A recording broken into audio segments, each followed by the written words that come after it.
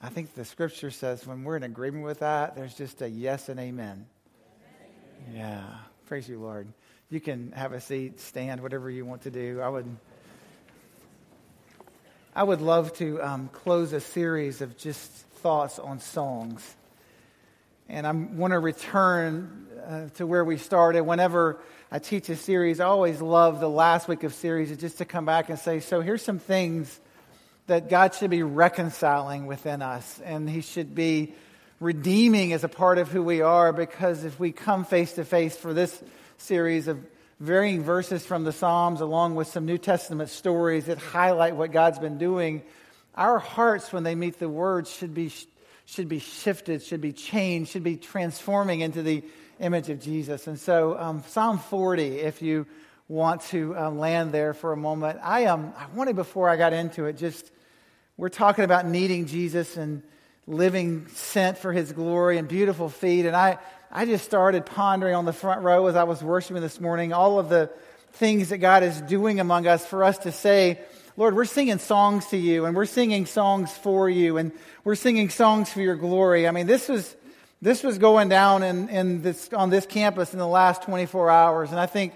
it's amazing for me. For instance, I don't think they're in the room, and I won't call any names, but I mean, there were 2 children who were rescued out of an extraordinarily painful situation that were placed in one of our foster families' homes this weekend. And I was sitting in, I was sitting in front of one of them listening to her sing of rescue. And I thought, oh, you're so gracious, Lord. And so I'm really grateful for multiple families across this body who've said, we will rescue, we will stand in, and we will be the body of Christ. Praise the Lord for that. Because that's what Psalm 40 says of us. We hosted a regional event yesterday morning. So many people from here were there, and our family got to come in and pass through, and we didn't get to do everything we wanted to do. We were going to celebrate our daughter's birth, but we got to have this hour dialogue about it, and I don't think we'll stop. We hosted the SOAP initiative on this campus yesterday. And did I just go out? Chad says no. We were hosting that, and it's really a citywide ministry to rescue those who were being trafficked in our city. It just seems right. That seems like what the church would do if we just said, Lord, we need you every hour. And oh, by the way, our answer is yes, and we're in. And so this is just going on the last 24 hours around here, why we should be celebrating the resurrected Jesus. Last night, I sat with 200 friends who love what God's doing in Haiti, and we hosted the banquet on this campus. I'm just looking at one who's nodding, who made the best cupcakes ever for us, and it was, let's get an amen for that. That's so awesome, Bonnie. And so, but so many people, from Chris, your bride, I won't start naming, just so many people just chipped in so that we could continue to say, this is important. We're a part of God's movement in that nation, and praise the Lord for that. And so we got to be a part of that. I just stood and looked across the front with so many that are going, and so many that are coming around to pray. And then senior adult conversations this morning of just, hey, Pastor, I want you to make sure this gets into the missions room and it goes to Guatemala. Just heart cry. And I just was looking across the front going, one of them has been on travel. Not only was Matt praying for his daughter, but Matt Jones is going, and that's so cool. So if 3 of you would thumbs up me and say, I'm praying for Matt for the next 2 weeks. I think there's a lot. So would you convey to Matt there was a ton of thumbs, because we didn't have him at the front, and he's awfully good looking. I mean, he should have been at the front so you could see him. Matt's going. I just think some stories. I didn't ask permission to share them, so I won't say names, but I mean, just some stories. Like one person signed up for the trip, and now she's going as 2. But she's still going. I just thought that was amazing. Not a flinch of, I don't think I should go. Well, maybe there's some flinching in private, but I'm going for the sake of God's glory, and that's amazing. A good friend that I won't look at her, I'll cry. A good friend was diagnosed with the C word that you don't want to hear. And the first words out of her mouth is God's faithful. The second words is, I'm still going to Guatemala for the gospel. We're just in a sacred movement of Jesus. And I hope you realize that. And if not, I hope that God opens the eyes of your heart to the reality of what He's doing from 2 5 and 6-year-old kids to some kids on another part of the world will be touched by the gospel of God's work in the midst of our hearts. And so are we not sane to say, Lord, we need you every hour? Are we not realistic to know that as God is pressing this gospel forward among this simple little group of us that make up Mandarin, that we would cry out for him, oh God, give us kingdom eyes and cover us in your grace and in who you are. And I love Ephesians 6, ready us for the evil one who desires to come against us, because God, you're doing huge things, and I don't know that we fully appreciate that and are fully aware of the goodness and the grace of God. And so I saw the power just of song in the stories I just told. I saw the power of song when I got home last night from the Haiti banquet. I flipped on a 71 year in the making historical moment. I saw the power of song, and it was so beautiful and so amazing. I'm by no means a fan of this group. So, a lot of people are going to claim fanship right now that they love this team and have for the last 30 years because it's a pretty awesome moment. I kind of felt like I did last night about 11:40 as I did when the Red Sox finally went, and they released the Bambino curse and all that stuff, for those of you who are baseball fans. But last night I was watching, and so if you're not a sports fan, a significant moment happened in sports last night. For the first time, and I know Brent Stake is ecstatic. We're gonna get amens out of Brent in his heart and maybe loudly. But in 71 years, we have been awaiting the Cubs to make it to the World Series. Means nothing to a lot of you. But some of you in this room, it was pretty extraordinary. I was watching it excited, but then it was after the game that moved my heart. And I saw this picture's coming up. This is going on around the Cubs, Raise the W. And I personally don't know this song very well, but there was a song that was going on that was quite remarkable. And I just wrote it down, and so I would get the lyrics straight. And so it was a pretty powerful song. It says, "Go Cubs, go. Go Cubs, go. Hey, Chicago, what do you say? Cubs gonna win today. Go Cubs, go. Go Cubs, go. Hey, Chicago, what do you say? The Cubs gonna win today.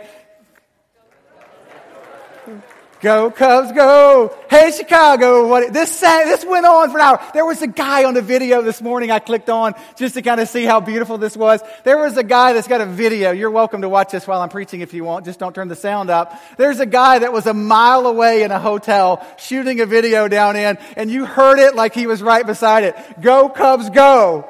Go Cubs, go. What's the lyric? Hey, Chicago, what do you say? Let's go win the game today. Thank you. I'm thinking like, and this is not knocking it, because there were singing all around, and there was sadness all around the sports world yesterday. The Dodgers fans weren't singing. And I was just thinking, God, like, what is happening with us? This idea of song, it's this thing that is generating in our hearts as the scripture says that God has placed eternity in our hearts, and we desire to sing songs. And we'll sing for hours about the Cubs songs. And I'm just thinking, God, will you raise up within us this song, these simple anthems, these beautiful rejoicings among the church, so that, a mile away from here when we gather, as we sing of the resurrected Messiah, that there will this be, hey, our God is resurrected. I didn't write the lyrics, so I'm making them up right now. Hey, our God is resurrected today. Won't you come and shout and say, go Jesus, go. Go Jesus, go. Wouldn't that be awesome? And I'm truly moved when I see a taste of the eternal and the heart of the temporal. And I will be for the next 2 weeks rooting for the Cubs. I am not a fan for the last 30 years like Brent, but I will be rooting for the underdog. But here's what I want us to root for. We are not rooting for the underdog as we sing the songs of the resurrected Messiah who will return again as the King of glory. We are beginning now to sing the anthem that is already being sung for eternity. Let's go, Jesus, go. And let our song be clear. And let our song be filled with passion. And let it leave us undone, so much so to show up through the weekends or to take a call in the middle of the night and to say to two kids, come in. To say to the trafficked in this city the reality of the power of the passion of Jesus Christ. To say, I will work and I will sacrifice and I will go and I will walk into the heart of the orphan in another country and speak life. And I just could go on because there is a song that resonates in our heart that is a psalm that makes sense.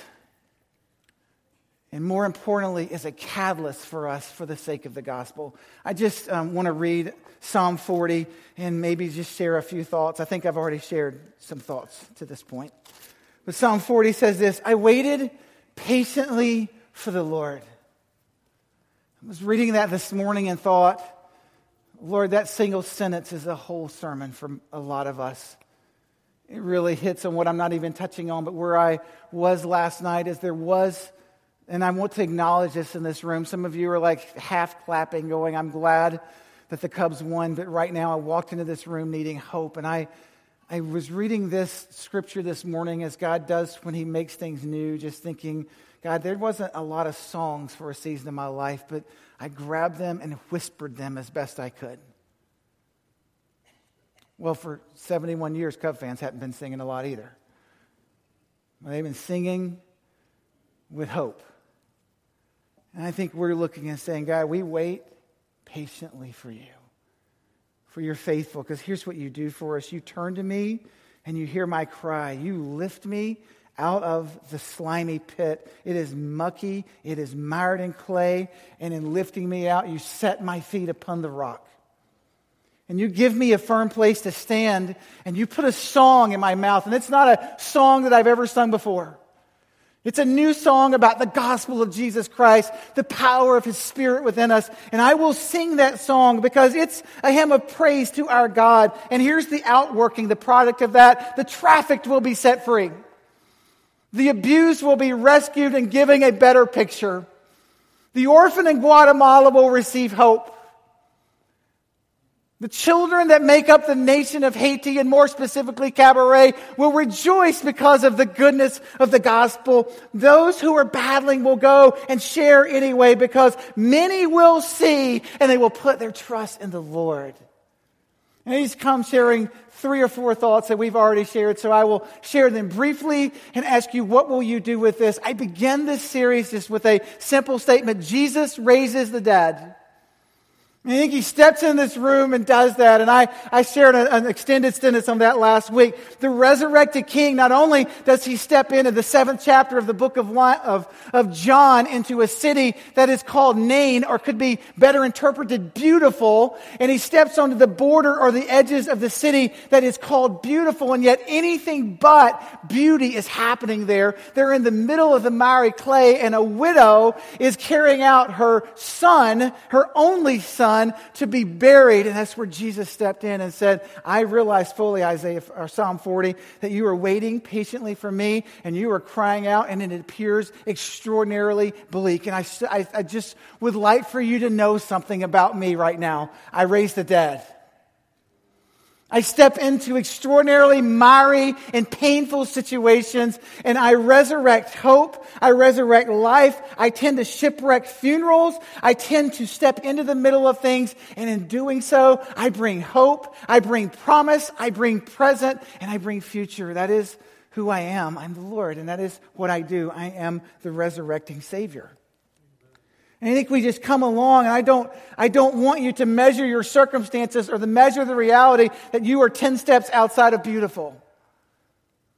I want you to measure our reality. I want us as a body of believers to measure our reality of this. We are 1 step into the presence of Jesus Christ who raises the dead.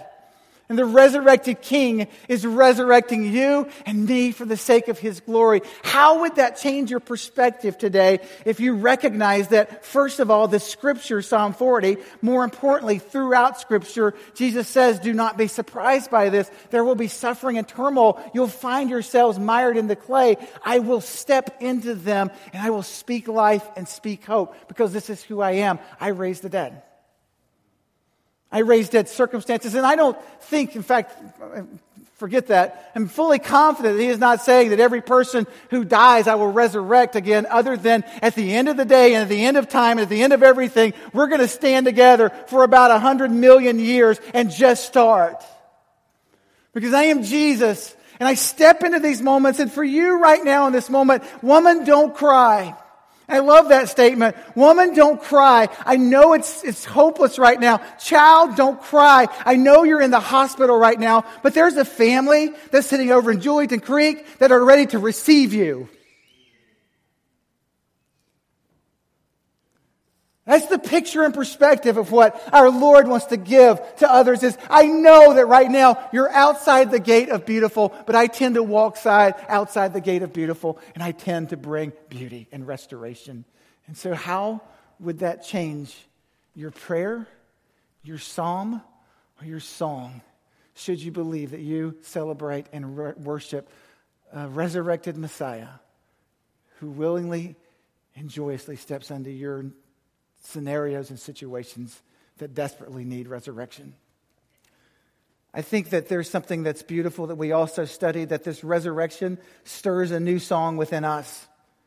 The gospel is about resurrection power, and I want us to recognize that. And the gospel is this, that as he steps and lifts us and puts us on firm footing, he puts a new song in our mouth. It's a hymn of praise to God. I just began to consider Ephesians. It's probably my favorite book of the Bible because of the theological underpinnings of the first 3 chapters and the practical outworkings of the last 3 chapters. It's just such a fascinating book of the Bible. If I could only turn there.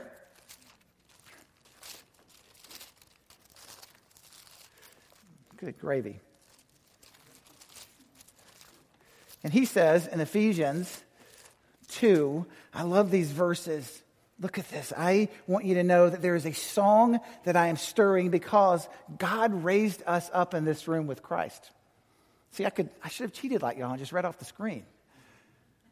Been faster. He raises us up with Christ, and he seats us with him in the heavenly realms in Christ Jesus. And hear this. This isn't the future reality of our circumstance. It is a picture of it, but he's saying this in this current moment, that he steps into our name. He steps into our places outside the gate, and he seats us and allows us to see life from a much more eternal perspective. I'm seating you in heaven, and so please don't view what you're walking through right now in light of the only thing that you see, which is one step in front of you on the way to a grave. But look, I have seated you with Christ in the heavenly realms so that in the coming ages, the incomparable riches of his grace expressed in his kindness to us is given in Christ Jesus. For it's by grace you've been saved through faith. It's the gift of God. You don't boast except in him. So let's boast in the cross. It's the power of what he is bringing to us to say, I have been made alive with Christ. In Luke 7:16, it's such a powerful statement because when Jesus stepped into Nain and took the widow's son and said, don't cry, but then he sounded like Dr. Dan when he said this because he always starts off sentences to me this way, son. And I just love this because I just picture Jesus and Dr. Dan together standing side by side going, son, get up. I'm 5 octaves above you right now, and I'm trying to go deep, Dr. Dan. It's depressing. Son, get up. Woman, don't cry. Son, get up. This is a beautiful place. And I'm going to walk with you. We're going to walk back through the gates of beautiful, and it's going to be a beautiful and powerful thing. And here's what's so majestic about that for even Jesus Christ himself. Luke 7:16 says, not that the crowd went, oh, wow, can we get your autograph? Or, oh, my goodness, this would be natural, wouldn't it? I mean, if we get Ryan, we kill him, and then we start carrying him down as a dead person, and he is called by Jesus to step off of his coffin and step back in with us, we're probably going to surround him and celebrate him. And here's the power when the Holy Spirit begins to work that is far more magnanimous than even the rescuer and the rescued when it points to the living God. Eugene Peterson says it this way, Jesus raises the dead. And here's what he says of them. They all realized they were in a place of holy mystery. This could go on the screen if you have it. That God was at work among them. They were quietly worshipful. In other words, they paused and went, oh my goodness, we worship a glorious God. So they were almost stunned. It kind of reminds me of the Old Testament finishing the wall, and they would stand and lift their hands in quiet reverence and then fall to their knees, and then you would hear them standing again, shouting out of the goodness of God. And then they would fall back on their knees and go, oh, in quiet reverence, you are glorious, God. And then listen, then noisily grateful, they're shouting among themselves. How great is our God? How great is our God? I can see them in that moment picking the once dead guy up and crowd surfing him. That would just be perfect. God is looking to the needs of his people. And it says this, then the news of Jesus spread everywhere. As we catch a glimpse of God, wouldn't it be awesome? I mean, it'd be awesome. I'm weird, but I would love one weekend we're just worshiping and some songs speak and we start shouting the goodness of God to one another, going, isn't he amazing? Isn't he wonderful? Isn't he a glorious God? Don't we love him? That would be cool. I love Ryan's definition of this idea that he puts a new song in our lips because it goes with the story that we illustrated, and you should speed up your listening. Ryan said, God puts a new song in our mouth, but as he was preaching a few weeks ago, this has settled in my soul. The new song isn't solely, let's sing a new song. It was also, in the Hebrew, could be defined in either way. Let's sing some new songs because God's writing new stories in our heart. But also, when you sing an old song, sing it as if it's a new song. It's not like, okay, let's go sing new stuff only now or old stuff. I think we're starting to say, God, I've sung this 1,000 times. Let me come, like, I just let it in a moment. Lord, I don't want to sing that I need you without desperately needing you. I want to sing that like it's a new song. I want to look at you and tell you that I really do need you. And that was so powerful. If you recall, I shared a story from Dimitri. He's a Russian pastor. I actually have followed up and read a little bit more about him. So I'll try to wrap up in the next 5 minutes, but also share some thoughts about Dimitri. And so Dimitri was just this beautiful Russian pastor who just started to say, I want to disciple my kids. That's where he began. I just really feel like I've discovered Jesus as Savior, and we should start sitting around our kitchen table and talking about the Lord. And so when he sat around his kitchen table and opened up Scripture, which I ought to just kind of have in my hand, and he started reading things to them like this, like you've died and you've been resurrected and you sit with Christ, and he's so rich in mercy. It was neat because it worked for his family, but he also started having neighbors that came over because they could just see such a kingdom orientation to his family. You do with that as you see fit. But his church began because he really felt called to disciple his children. And so they sat at the kitchen table, and pretty soon there was 150 people in the heart of Russia at the point of the Cold War and the point of the closing of communism, just saying, we're seeing and discovering a Jesus, and he's amazing. And so in doing so, he was arrested, moved 1,000 miles from his family, and it just began to talk about Dimitri's song. And for 17 years, he sang this song. And I love your definition, Ryan, when you preach, because he sang a song. I can't remember the title. It's pretty simple. Oh, God, give me strength. And it just says that every morning he would wake up and he would face to the east. He would lift holy hands and he would sing a song that God had put into his heart, a new song. But for 17 years in a row, he would sing that song. The only thing that he needed to release him was to recant the name of Jesus, and he could go back and pastor. He just said, it would not be worthy to sign any declaration, I will stand in the east. And he did that, and a long story short, and you can read it in Insanity of God, but they did some things beating him daily. New songs don't come haphazardly, body of Christ. When he would write these new songs, or when he would find a scrap piece of paper, he would take this little chalk marker that he had and he would fill it as small as possible with Scripture that he had memorized in his heart, and he would tack it to the wall of his prison cell, knowing that at some point when the guards found it, he would be beaten. But the Word of God was more cherished for him than any short circumstance of physical abuse. And so he would write this scripture and tack it where he could see it. You don't sing new songs without the word of Christ dwelling in you richly. We don't grow as a body of believers impacting our neighborhoods and our families without sitting together and saying, this word of God, it is going to be the centerpiece, the hallmark, the stalwart thing that we build our hearts upon because the word of God became flesh and dwelt among us. So you want to sing these songs? Begin to digest and lead your family and lead this body of Christ to memorize huge portions of Scripture so that when we are in prison, we will sing a new song unto the Lord. Lord, give me strength. He sang those songs, and I've kind of lost my point in the story now, so forgive me. He wrote this out of the heart of who he was, and then the ending was so powerful. They took him out to take his life. Unbeknownst to him, he had impacted and influenced so many that many would see and hear. And as he began to be carried out by the prison guards after being beaten, the prisoners universally across the way began to stand and sing the song that he had been singing for 17 years. That's so beautiful. And so I ask you this, because I don't want to just move past and go, that was a good story, Pastor, thank you. What song are you singing that others will sing for the strength and glory of God? And will you sing that song for 17 years, regardless of circumstance?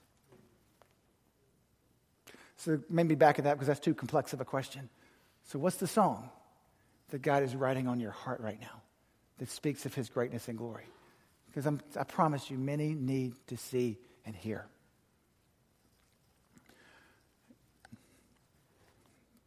Our song will speak truth and life. I just want to end here. And it's a good place to end. Nick Ripken, who wrote the story, and we're going to gather together in a few weeks, and as soon as Lifeway releases this, and we're going to watch this film together, just talk about it. I can't wait. It's going to be fun. But Nick Ripken in interviews in his book, Insanity of God, said, I went and sat with this pastor. It's about 20 years later. You know, I wanted to understand, and Nick is involved deeply in the bowels of Africa at this point. And he's working in some of the most painful places that you can work. And he said, I wanted to just sit with this pastor and learn how God speaks. And he said, I wanted to write a discipleship pattern for my body of believers in Africa to follow. And I love what he said in this moment. And this doesn't debunk writing it. He still wrote it. But he said, I wasn't there to write materials. I was there to discover what it means to walk with Jesus. He said, I began to live with the life of Dimitri, and here's what I learned about him. Knowing Jesus, loving Jesus, following Jesus, living with Jesus, that is the portion and the place that allows you to sing songs for 17 years. And he asked this question, and I don't think he's answering it. It's rhetorical. What do I do with a song like this? And why aren't more of us singing these kind of songs? Do I see the display of the power of God? Would anybody sing the song of heaven that I'm singing around me? What song am I singing? It speaks the way, the truth, and the life.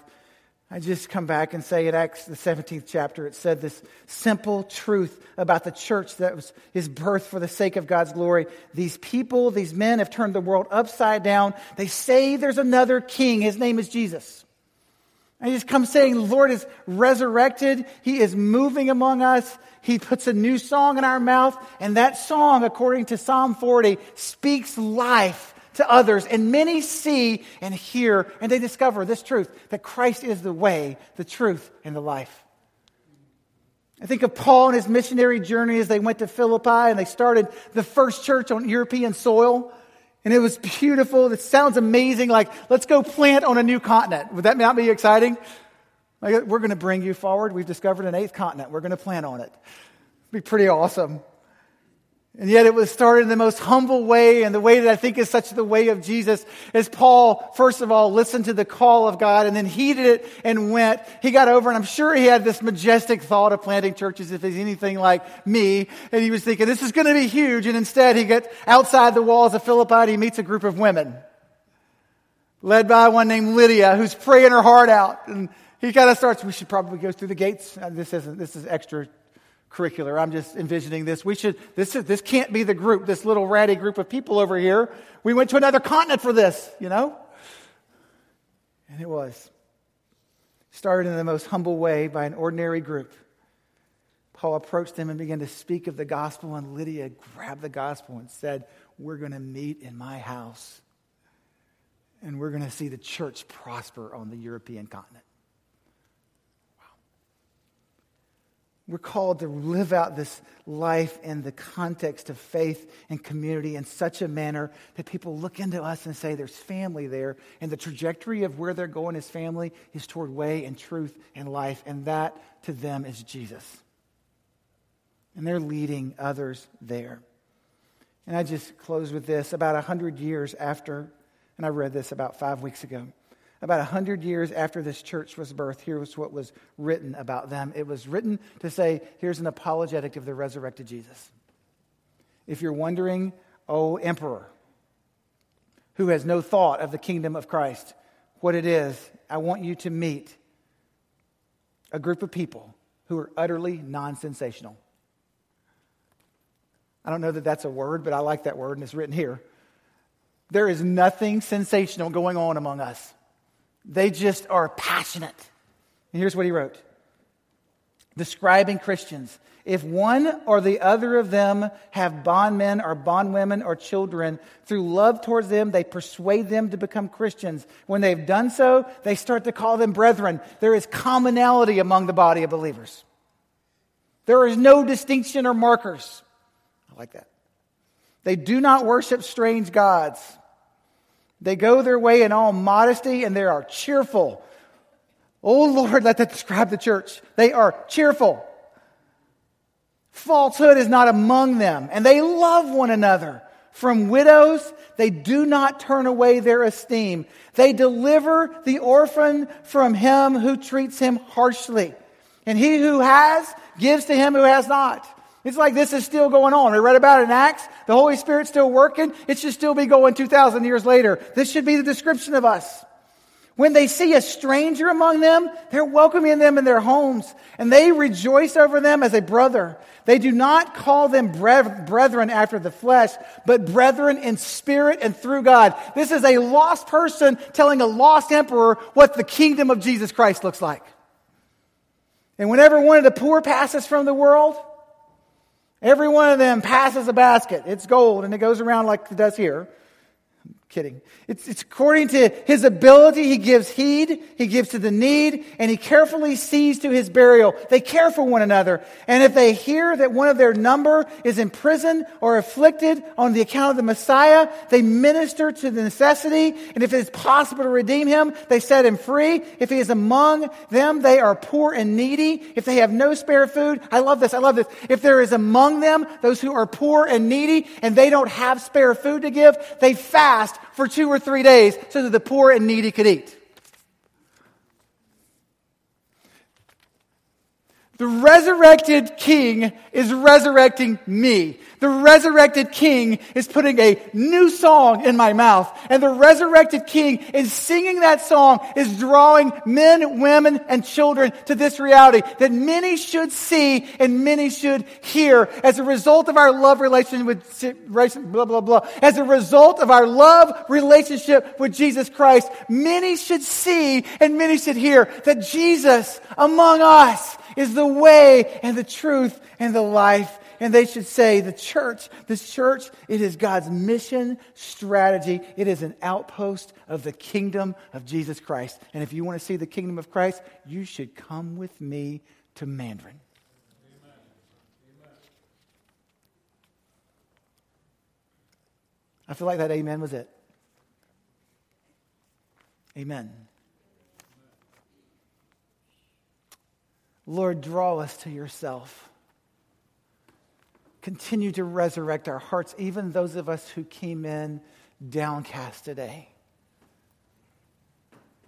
Lift our eyes to you. Give us a glimmer of your majesty. Give us a taste of your hope. Draw us in as a community of faith and move us to becoming a family where we call each other brethren, where there's nothing that separates us, where we serve one another with abandon.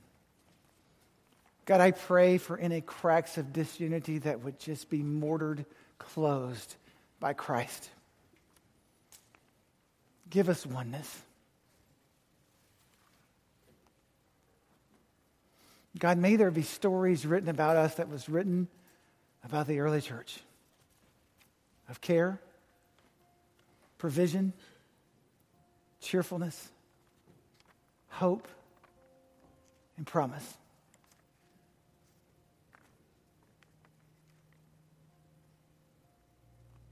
And let them look and say, there's a Jesus in them. And he must be great.